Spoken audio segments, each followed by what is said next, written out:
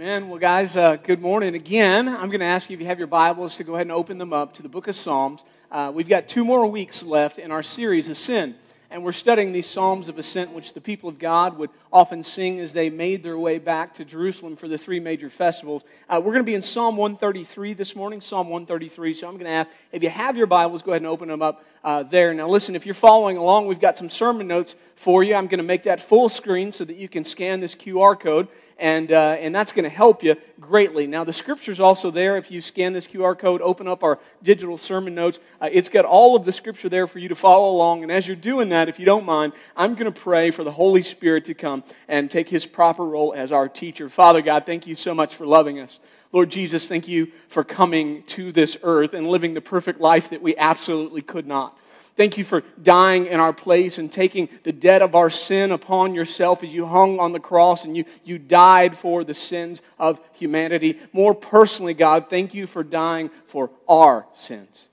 Thank you for conquering said death, that we have hope in a future resurrection where we will be made perfect as you are perfect, and we will live forevermore in the presence of God. Holy Spirit, we ask you now to come take your proper place as the teacher and the guide of this church. Would you exalt Jesus Christ in our midst, that we may see Him clearer than ever before, and that we may want Him more than anything this world has to offer. In Jesus' name, we pray these things, and God's people said, Amen. Amen. Well, guys, Psalm 133, and here is what the word of the Lord says. How good and pleasant it is when brothers live together in harmony. It's like fine oil on the head, running down on the beard, running down on Aaron's beard, on to his robes. It's like the dew of Hermon falling on the mountains of Zion, for there the Lord has appointed the blessing. Life forevermore. Just 3 things I want to show you this morning out of this psalm. Just 3 verses, but 3 really important verses. 3 things that I want to show you about what this psalm is talking about, this harmony, this unity that the Lord provides. And here's the first. I want you to understand this morning, guys, that the unity that flows down from God is delightful. The unity that flows down from God is delightful. And we're going to jump right in. Let's look at verse 1 together here in context. It says, how good and pleasant, notice that word pleasant, I've added that emphasis, how good and pleasant it is when brothers live together in harmony. When brothers live together in harmony. And now listen, that word pleasant, it means sweet, it means delightful, it means lovely, but it paints the picture of music that comes together in perfect harmony. That's kind of the background, the illustration of that word in Hebrew. It's talking about sweet or lovely music. And I just want you to think through this, right? So we have a tendency to think of the Israelites all as one people group, but the truth is they're from 12 different tribes. They live in different locations. They have different jobs. They have different views on what the kingdom of God should look like, right? So they're different people, though they're all Israelites. And what would happen is these different people from different backgrounds in different places, going through different things in life, every year would make these 3 journeys, these 3 pilgrimages together. And as they made these 3 pilgrimages together, something miraculous would happen. All of the thoughts and the opinions and the things that they were thinking individually, where they were on their own by themselves, suddenly none of that mattered anymore. And as they made their journey back to God, all of their hearts were united around the one purpose of worshiping their Creator. And the Bible says that the songs that they sang, these psalms of ascent, were sweet. They were pleasant unto the Lord. And so it was a delight. It was a delight. That's the first thing we find out, this unity that comes from God. Man, it is delightful, but it's not just delightful. The Bible says it's also directional. Let's look at verses 2 and 3. It's like fine oil on the head, running down on the beard, running down on Aaron's beard, onto his robes. It's like the dew of Hermon falling on the mountains of Zion, for there the Lord has appointed the blessing, life forevermore. And I want you to notice that language. It says running down on the beard. And this is running down on Aaron's beard. And then it says falling down, right? And maybe you don't see the word down there, but it says falling on the mountains of Zion. And what we have there is this imagery repeated 3 times of this descent. It's interesting because these are called the Psalms of Ascent. And so as the people are making their way to God, now it's talking about the unity that's been created. So they're making their way back up to the city of Jerusalem. And God is teaching them that the united hearts they're feeling as they gather together in worship, that's a thing that's from Him. It only comes from God. And see, that's the truth about real unity, is it can only come from God. Now, the world tries to mimic the unity that God creates and provides. Only it falls very short. It fails miserably, in fact. In fact, when we try to create unity and we do it on this horizontal scheme, some really bad things happen. Right? So let's just talk about that for a second. So there's two things that the world's unity does. Either one, it's gonna basically put us down to the least common denominator. Right? And so that means it's going to put us in groups based on things like skin color, or the color of our hair, or where we went to school, or where we live, or our zip code. It's got to find the least common denominator. What political party did you vote for last election, right? Because you've got to be in a group, the world says, and so it's going to do its best to do that, right? And so that's one thing that it's going to do. The second thing that it's going to do is listen, if it doesn't put you in one group, then what it's going to do is it's going to try to force you to be a part of a group that it says it's the best, right? And so this forced unity isn't really unity, it's what we call uniformity. And the way that this works is that somebody decides, and now we don't know who that somebody is, but there's always somebody in power. That can be a person like a dictator, it can be a group of people, these can be elected people, these can be people that just have great influence, but some group of people or a person decides what is right, and they force everyone else to believe and to think the way that they think. And listen, if you don't think the way that they think, then you can't be a part of the group. So they either cast you out of the group, or in the worst case scenarios our world has ever seen, they eliminate you from being any part of any group. And all that's done, get this, in under the guise of what the world sees as unity. I want you to know that's a far cry from what we find in the Bible, from this sweet, delightful thing that flows from God. So that's the first thing I want you to know. This delightful unity that flows from God, it flows down from Him and only from Him. Second thing I want you to see this morning, ready? The unity and fellowship of the people of God, that the people of God share, is refreshing and sustaining. Let me say that again. The unity and the fellowship that the people of God share is refreshing and it's sustaining. So there's two images that I want to share with you that the text shows. So there's these two images. We find them in verse 2 and 3, and we're going to look at those and talk about those. So here's verse 2. Ready? This is what it says. It says, it's like fine oil on the head, running down on the beard, running down on Aaron's beard onto his robes. And so that second part of that verse we'll talk about in a second, Aaron's kind of anointing.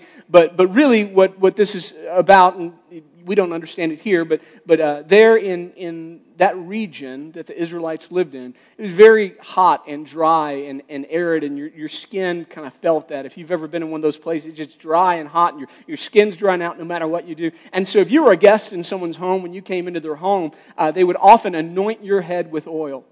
And they would pour this oil on your head, and it would literally drip down onto your face, and you would take your hands really and just take that sweet oil and just rub it in to that dry skin, and it just brought such a sense of refreshing, right?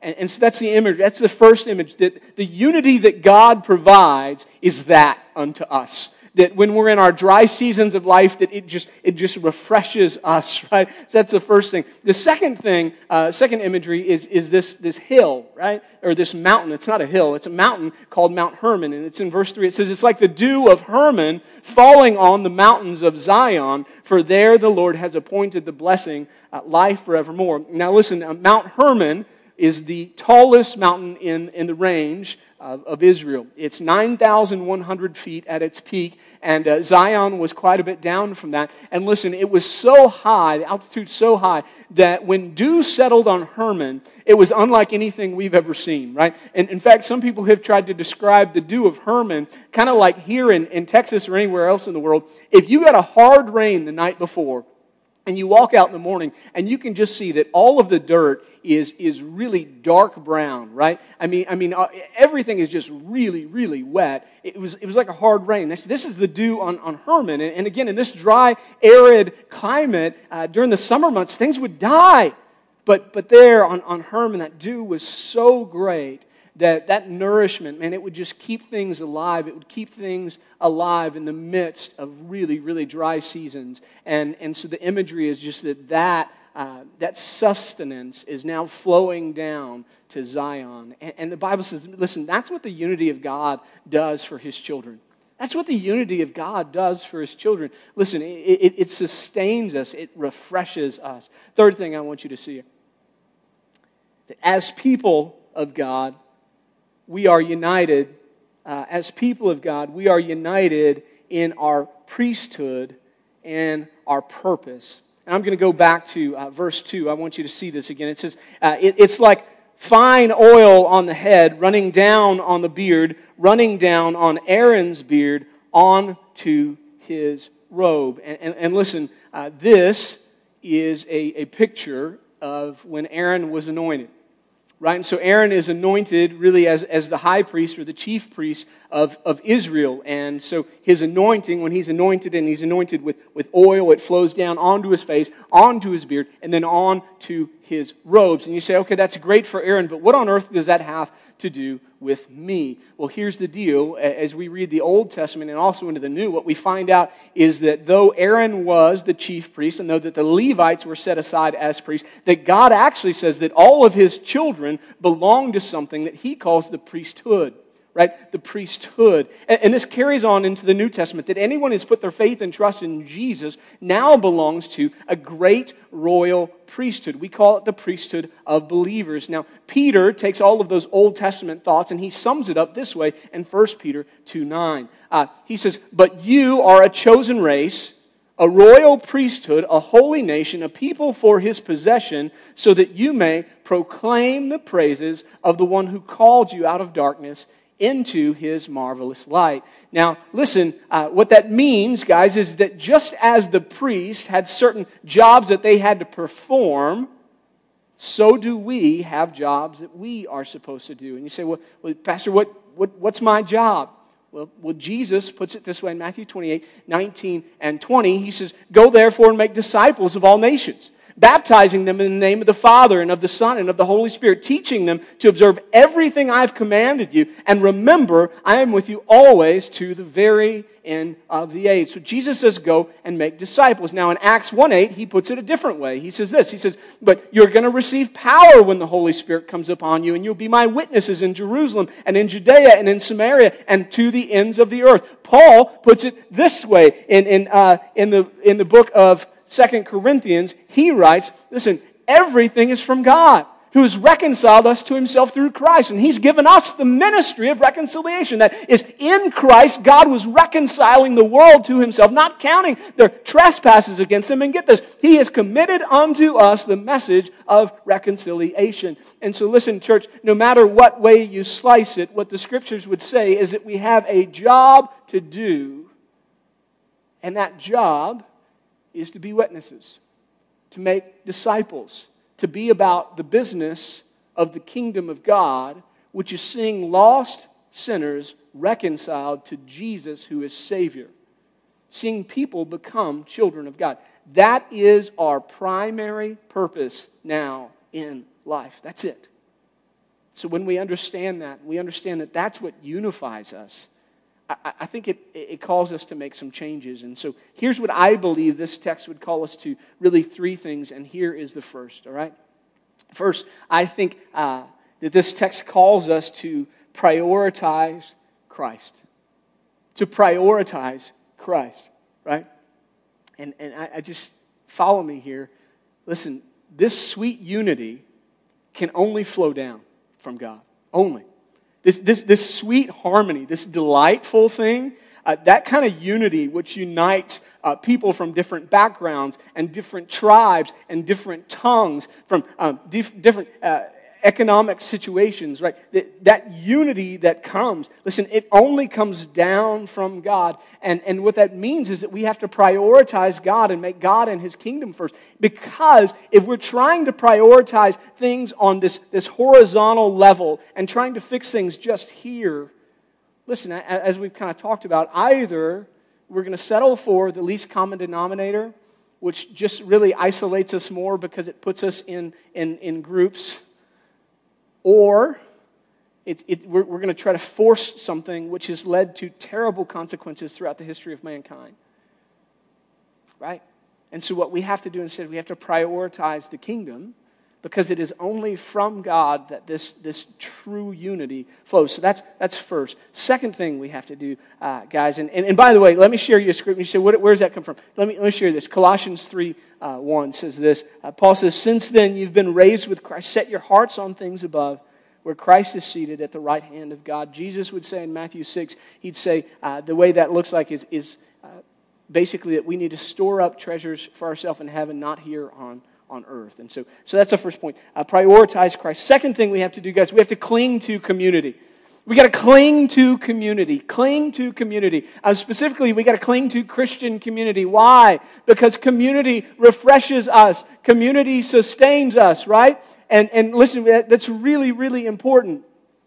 We have to remember during our dry seasons especially that it is Christian community, unity, fellowship. That is what refreshes us and sustains us. And listen, I'm just going to say this the best way that I can. Some of you right now are going through such a dry season that what you need to do is you need to find someone. And listen, if you've got to do it digitally, then you do it one-on-one, Zoom call or FaceTime, whatever. If you feel safe enough doing that in person, you go over to their house. But some of you need just that sweet Christian friendship of somebody else just to kind of anoint you right now, because you're so dry. You need to refresh your spirit. Some of you, it's so dry right now that you need to go to somebody that's been a little higher up on the mountain, that's kind of been up in Hermon, and that dew has just saturated them, and though it's been dry, man, their life is just flourishing right now, and you just need to go and sit with them and let some of that nourishment wash over you. And so I'm just telling you, man, if you feel far away from God still, we've been doing this series for a while now, and if you're still feeling that distance and that dryness,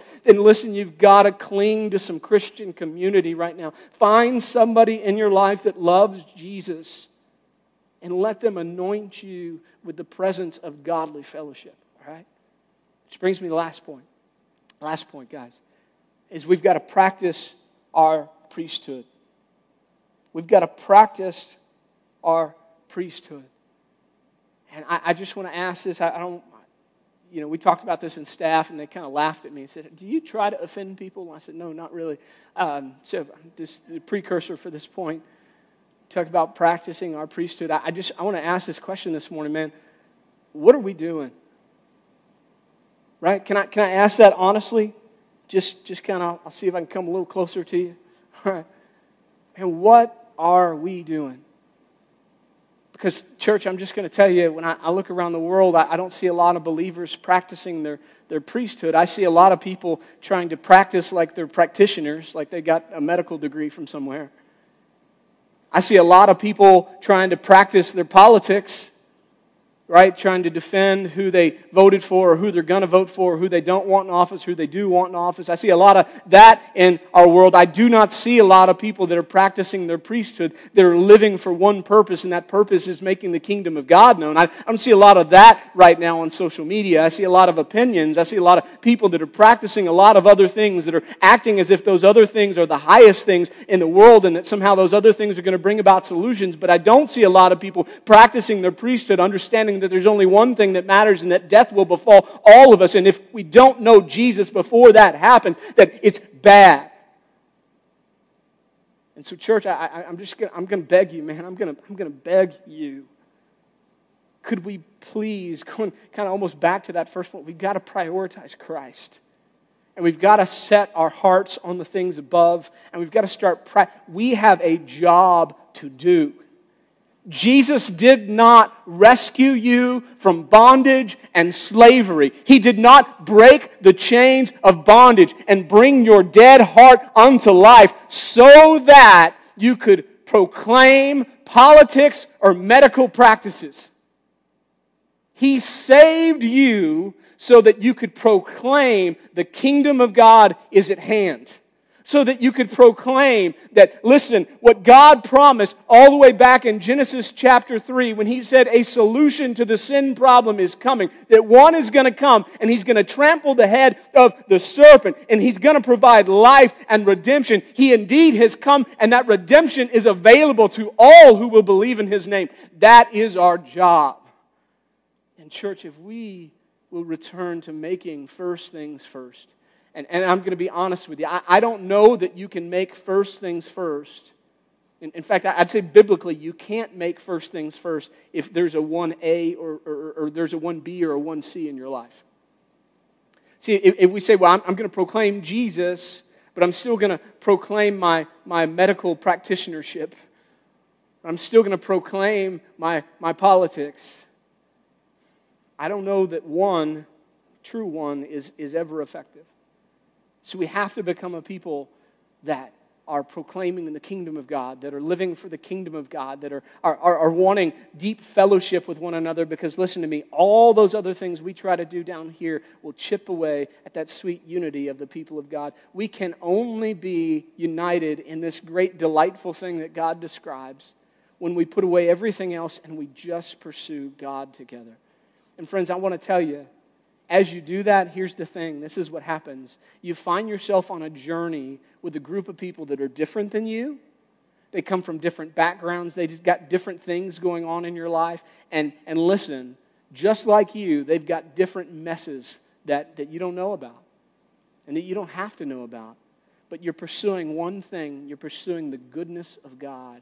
Church, that is what we need. May we, by God's grace, pursue His Spirit and nothing else.